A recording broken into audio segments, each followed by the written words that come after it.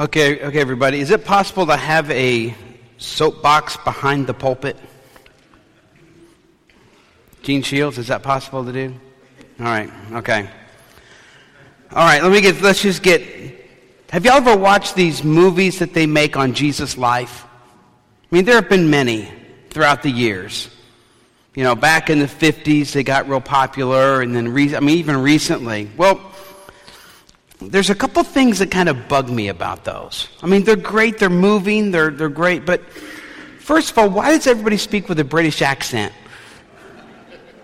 Ever thought about that? And why does Jesus always look like he's from Northern Europe instead of the Middle East? I've always wondered that. Why can't you cast somebody that looks like where they're from? And in these movies, you can always spot immediately who Judas is, can't you? Because he's the one who looks so evil and conniving and, And I don't know why, well, I know why, but it just kind of bugs me why they always portray Thomas as a negative, cynical sourpuss. Oh, Jesus, that'll never work. Why? It's because of this one passage in John. I wish for once they would treat Thomas a little differently. We don't know much about Thomas, but we do know more about him than we do some of the other disciples. Some of the other disciples are just named in a list. But Thomas, we know a little bit more about. And actually, to be honest, throughout church history, we've discovered that Thomas is actually his last name. Y'all know what his first name is? Doubting. Isn't that his first name? Doubting Thomas. Poor guy. I mean, how would you like everybody in history to know you as Doubting Thomas? Or Negative Nelly? Maniacal Mike? How would you like to be known as something like that throughout history? I've always felt a little sorry for Thomas. Can you tell? I mean, after all, like the other disciples, Thomas left everything to follow Jesus. We see in Scripture that he's a twin, and he even left his twin brother to follow Jesus. And you know how close twins can be. It's known that around 52 A.D., Thomas left Israel and that whole region to become a missionary in India. And we think he was martyred. He actually gave his life for Christ about 20 years later in India. Yet all the world seems to focus on Thomas' interaction with the risen Jesus in John chapter 20. That's all we focus on. So this morning, in the short time that we have, I'd like for us to take a look at all the evidence in the Bible to see if we can paint a picture of this man, to see who he was, and to see if he really deserves the title Doubting Thomas. So let's begin with our scripture passage today. Thomas wasn't with the other 10 disciples when the risen Jesus appeared to them. Remember, there were only 10 because Judas was gone and Thomas, John says, wasn't with them. So when Jesus appeared to the 10 disciples on that Easter Sunday, the day that he rose, they were so excited. They went and they looked for Thomas. Thomas, Jesus is risen. And then Thomas answers with these words that I'm sure he would love to take back. Have you ever had words that you wish you could just take back? Happens to me every Sunday morning. Let me tell you. So this is what Thomas said. He said, I won't believe it until I see the nail wounds in his hands and put my fingers into them and place my hand into the wound on his side. So it's a week later, and the other disciples are together with Thomas. And Jesus appears to them again. And Jesus says to Thomas, put your finger here. See my hands. Put your hand into the wound in my side. Jesus says, don't be faithless any longer, but believe. At that moment, Thomas believes. He says, my Lord and my God. And then Jesus says to him, well, Tom, you believe because you've seen me. But blessed are those who haven't seen me, and they believe anyway. See, this is the issue with Thomas. He didn't believe the testimony, the word of his other disciples. He didn't trust them. They said Jesus is alive, and he didn't trust them. And yet Thomas and those other disciples were about to go out into the world and tell people who didn't even know Jesus that Jesus was alive and that he is the way and the truth and the life. How was Thomas going to do that if he couldn't take the word of someone else? And this is kind of comforting to us, because when Jesus talks about those who haven't seen yet believe and how blessed they are, he's talking about us, isn't he? None of us in this room saw the risen Jesus shortly after he rose from the dead. Some of you might claim to be that old, but none of us have seen that Jesus with our eyes. Yet I would hope that most of us in this room believe that Jesus rose from the dead. So, is Thomas' doubt in John chapter 20 that big of a deal? Is that a deal breaker for him to put him down from the top tier of disciples? Because that's where history has kind of regulated him, isn't it? Well, let's take a look at the evidence in the Bible. Let's see what's going on. Let's do some investigative work here. Get your fingers ready. If you have a plain Bible, if you have a digital Bible, get your finger ready. Okay? So we don't have to look very far. Look at John chapter 20, verse 20. It's just the passage right before this one. And this is when Jesus is appearing to those 10 disciples on the day that he rose from the dead. As Jesus spoke, he held out his hands for them to see, and he showed them his side. And the disciples were filled with joy when they saw their Lord. Did you catch it? Did you see what's going on here?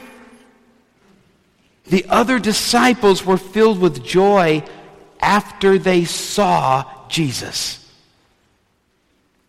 Just like Thomas. Just like Thomas. In Matthew chapter 28, verse 17, the 11 disciples are with Jesus, and it's right before he gave them the instructions that we call the Great Commission. He's about to ascend into heaven from the hilltop. And Matthew 28:17 says this, that when they saw him, they worshiped him. They fell down on their face and they worshiped him. But some doubted. Even after seeing Jesus face to face, hearing his voice, he's right in front of them. Some have doubts. Now they're not named which ones doubted. Matthew was he was kind. I mean he could have thrown them under the bus. But some of them had doubts. More than Thomas. Now we can call him Doubting Thomas if we want to, but he certainly wasn't the only one. The reality is that in some ways, Thomas shows more faith and courage than most of the disciples. Turn back to John chapter 11. I told y'all we're going to be all over the place. In John chapter 11, we find Jesus and his disciples in a time when they're making a difficult decision. See, Jesus' friend Lazarus had just died.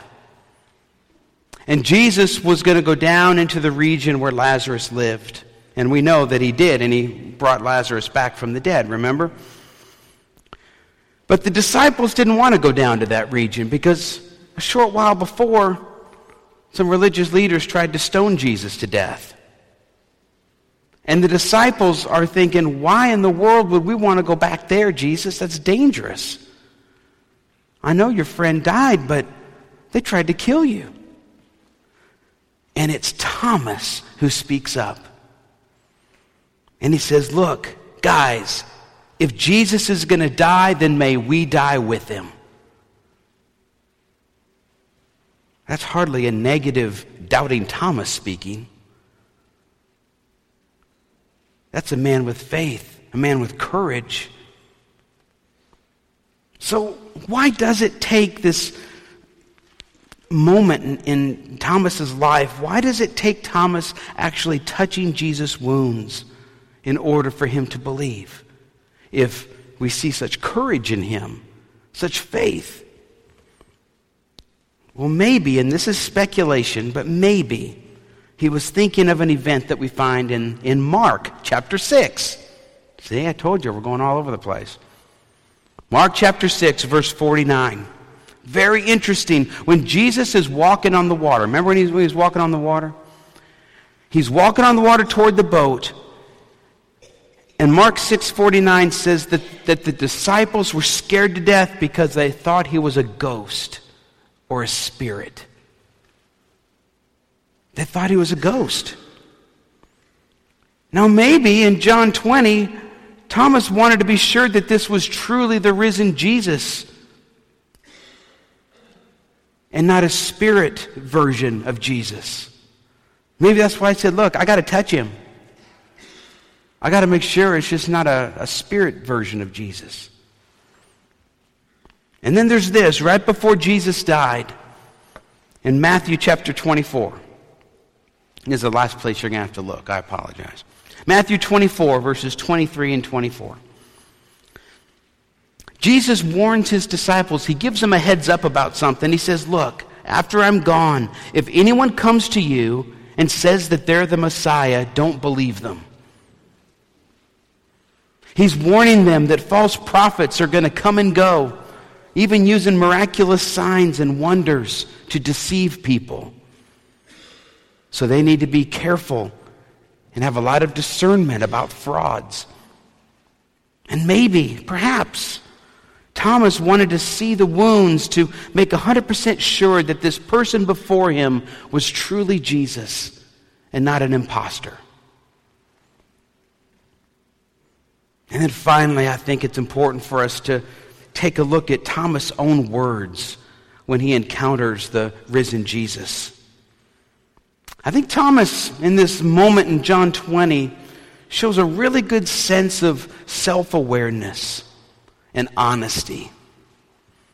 I mean, he freely admits that he won't believe without physical proof.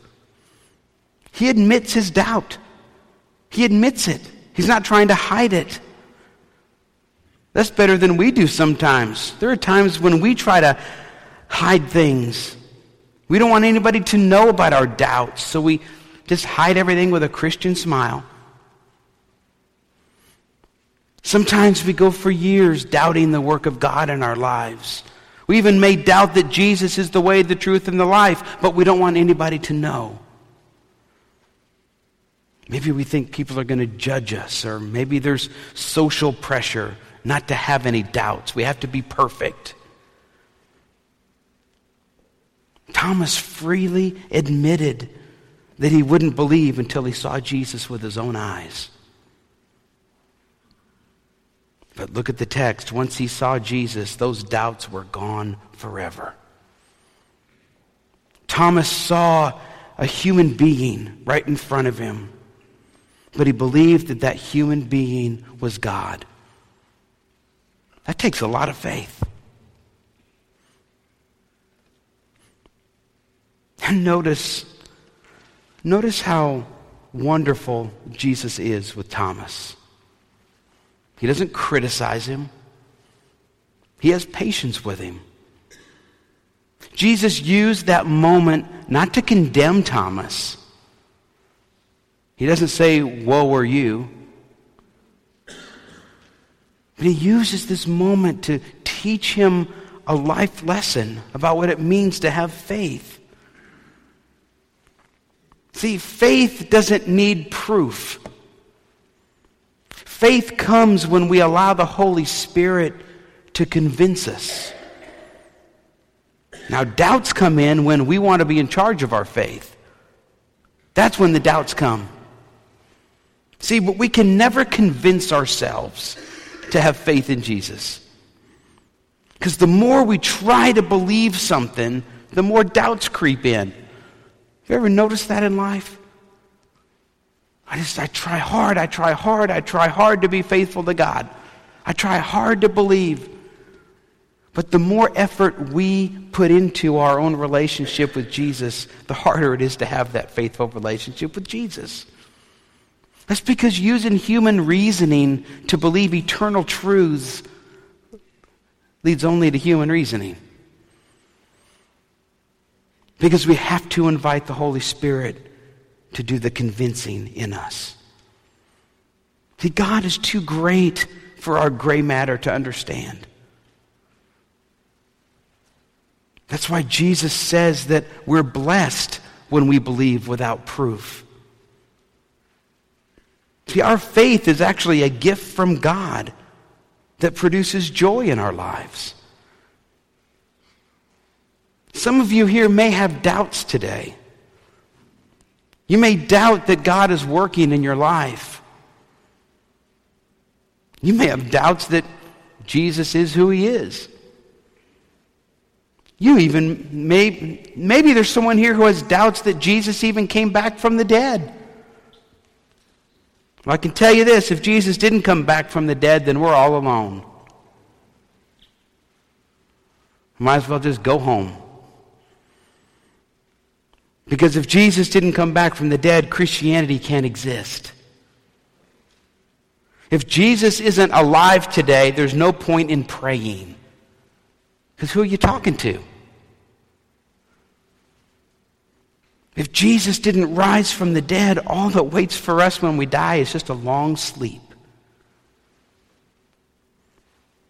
Listen, the disciples themselves were so convinced that Jesus rose from the dead that they willingly gave their lives over to be killed for that belief.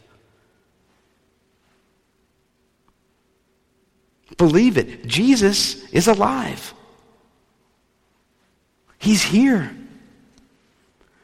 And if you have doubts, don't be like a doubting Thomas, but be like an honest Thomas who shared his doubts.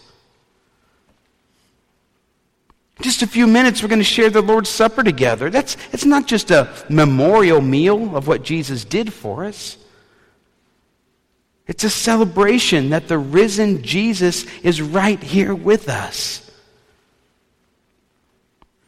Some of you may have heard the popular Christian song. It's on the radio. And there's a line that goes like this in that song. The same power that raised Jesus from the grave lives in us. That means you. The same power that brought Jesus Christ back from the dead lives in you. Believe it. And live it.